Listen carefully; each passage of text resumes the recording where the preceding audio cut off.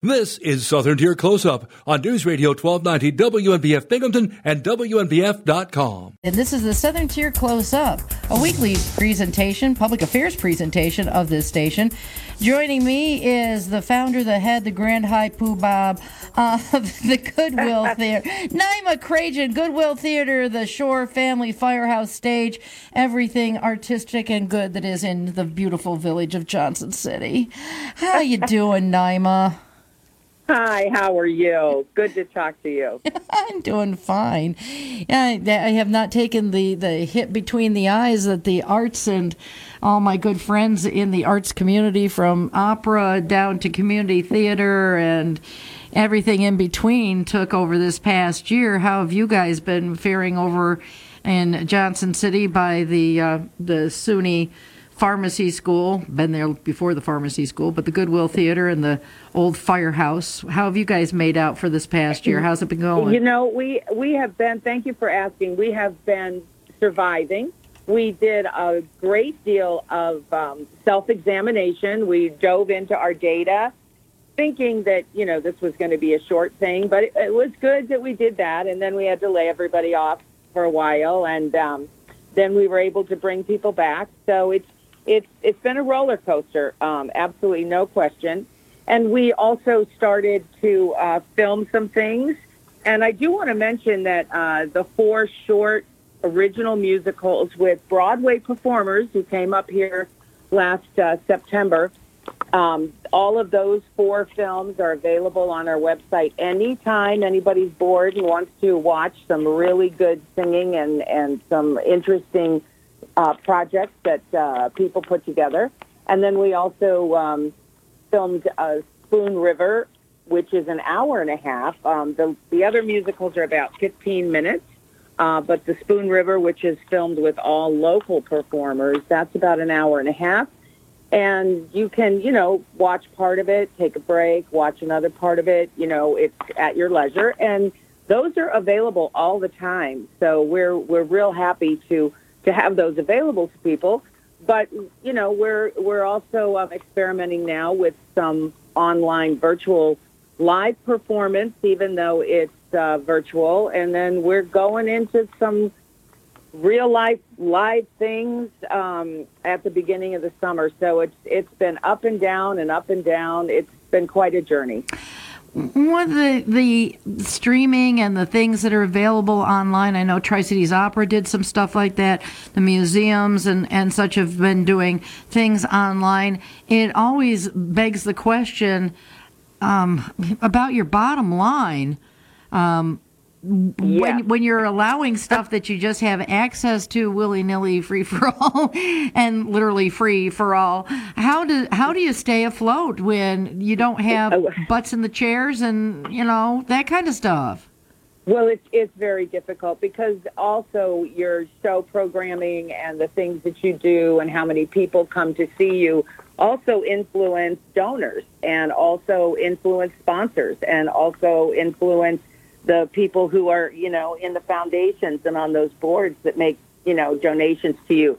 So it becomes, you know, a very difficult situation to keep dollars coming in the door to be able to pay the staff who they have to buy groceries and pay mortgages too. Right, so right. It's, you know, it's a difficult thing. And then even getting people's attention. It's interesting that during this time when there's supposedly nothing to do, it's very, very difficult to grab the attention of our regular patrons because they're so inundated with YouTube and social media. And then there's been, you know, so much that they're paying attention to, whether it's political or whether it was everything about the pandemic, to just even let them know that we're doing something free. You know, we just recently put out a film that's a film of a one-man show that's about, you know, social equity and racism, but also about personal development. You know, that's been put out there free. And, you know, just to get a hold of everybody's attention has been extremely difficult. So it's dollars and all of these things, of course, they cost money to make. So, you know, you don't film something for free. Right. And then if you're filming something, I might mention during the pandemic, you have extraordinary amount of rules and a lot of things that you have to do to make sure that all of the performers are safe and that the tech people are safe. And so it's a lot of PPP equipment and oversight and extra cleaning and all of that stuff. So it's been a very it's really tough to make any money or survive when everything's virtual. The other side of the card that's kind of interesting with this whole thing is, I'm trying to be the half-full person here, is that you've got exposure to people who may not be your regular patrons, may not be the people that, go over and explore Corliss Avenue and Willow Street and say, oh, look, there's this gem over here that they didn't even know that the Goodwill Theater or the Shore Family Firehouse stage existed. That it could be once post-pandemic that you've gotten yourself some new people that may be coming by, but the trick is staying alive until then. Yes, that is our hope, and it's also, I have to say, it has been a time for us to be very introspective, and that's good, because when you're on a constant roller coaster of producing shows and looking at performers and scheduling and always looking forward, you're not always looking inward. So we've been able to really take a look at how we market and how to get a hold of new people. And we're hoping, yes, that people have noticed some of the things that we've done. I can say that from the films, the short films that we did on with Prospect Theater from Manhattan, that we gained a movie just wrapped, and they filmed the whole thing for an entire month of February in our space. So, the word is getting out there, and those people were from L.A., so they all flew in for this glorious winter we just had. And were they here for the 3 feet of snow, really? Yes, I'm not sure what they think of the Southern Tier, but anyway, they had a good experience and wrapped a movie there, and so we were able to leave them alone so they could do whatever it was they wanted to do over there, so that they, had their bubble. So yes, the word does get out to people far and wide, and that's a very good thing. And we're hoping they'll come take a look at us. But in our time of looking at ourselves, we realize that we need to have probably a stronger presence, and so we need to perhaps look at our signage and make sure that the building looks fun and open, and so that people can come over and take a peek. And the nursing school is now open, so that's a whole nother building with a whole lot of students that we want to invite in, and the instructors in to have some entertainment in our space. And I will say that we're beefing up comedy because we think everybody needs to laugh. Yeah, seriously need some levity. Yeah. And so you do have a comedy show that is coming up. We do. Now, this is virtual, and she is extremely popular and extremely funny.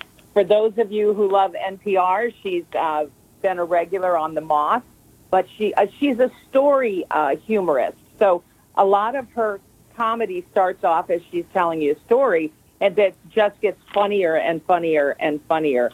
And she's got her Girl Scout cookie caper and, excuse me, Nana versus OJ, and her name is Jen Kober, and she is out of Louisiana. And sometimes, that a little bit of a southern drawl makes things a little funnier too. So she talks about growing up in the Deep South, and she's been on, she's been on The Middle, The Mindy Project, Curb Your Enthusiasm.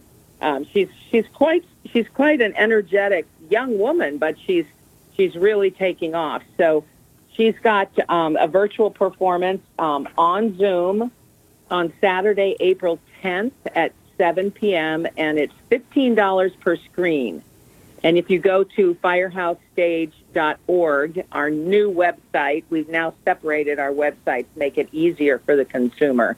So they just go to firehousestage.org, and they can purchase their screen for that night, and it is live and just for the people who will be watching. So people can, if you have dogs that are going to be barking or something, you might want to mute. But otherwise, you keep your screen open, for sound, your sound input, so you can hear other people laugh, and it makes it more of an enjoyable experience. So we're all learning about this virtual world. Yeah. I know when I always say when the COVID hit the fan. A year ago, I'm a fan of The Late Show with Stephen Colbert, and his first show when he was in an empty Ed Sullivan Theater. It was so awkward. I felt so horrible as a former performer myself. That being there without the audience feedback was very, very difficult. He was just squirming, even though his jokes were just as funny.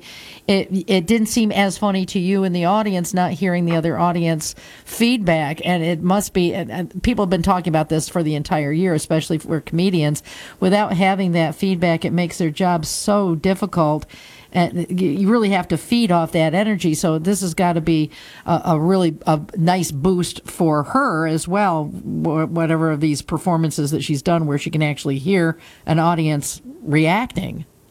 Yes, I am not, I don't perform that much anymore, and I certainly haven't performed since this whole thing started. And but I'm not a performer that, relies on the laughs, although, as a singer, I want that energy.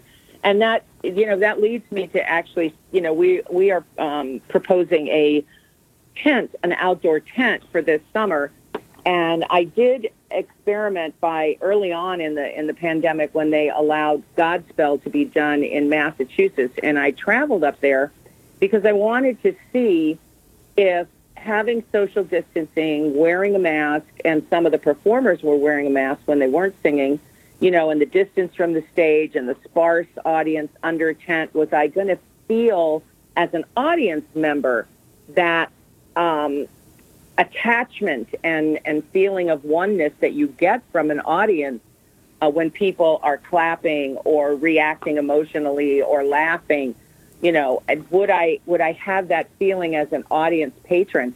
And I was really surprised at how strong that connection between audience member to audience member is, even when there is social distancing, and also how strong it was between the performer and the patron, sitting maybe by themselves, but it's still, the experience of live performance is still there, even with the regulations that we have to put in place for a while, which is one of the reasons why we are purchasing a great big tent, and we are going to have outdoor performances this summer. We're going to be raising our gap funding for this because we've got it almost all paid for. And but we're very excited, and we feel that people may just want to dip their toe in the water in the beginning. They may not be ready to go indoors for a performance. And so we're not going to ask them to. We're just going to say, look, May, June, July, and August, come sit under the tent. You'll be covered, but there's going to be, fresh air, just like if you go to a restaurant and sit outside, if you're comfortable with that and you've had your shot, this is a way for you to start to experience the arts again. And we have lots of comedy and lots of music, all different kinds of comedy, from a Crazy Irish Leprechaun to the Ladies of Laughter to, some guys. And, you're going to love this. I've got Johnny Piers and the Muttville Comics Dog Review. I've heard of them. All rescue dogs. And he brings all his rescue dogs, and he does this really, fun kind of, different dog tricks. And, they do things together. They do things with him. And I think that's going to be really fun. That's in August. So we've got a wide variety of things, performers that'll be under the tent. And the opera and the symphony have also asked to use it, and we're happy to share. Absolutely.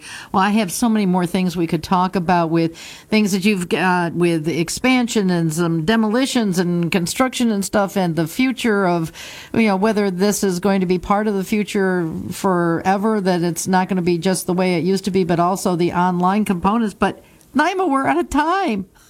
Oh, dear. Well, we have to do it again.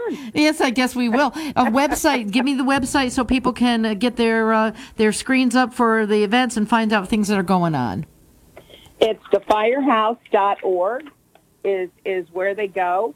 So also our box office, 772-2404, extension 301.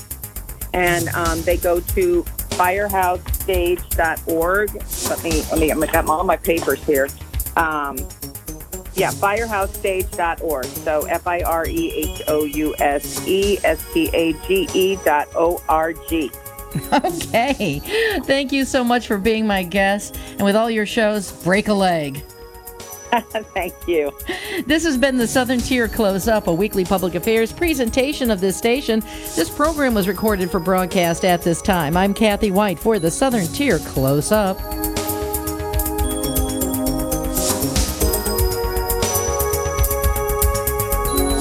Today, this very minute.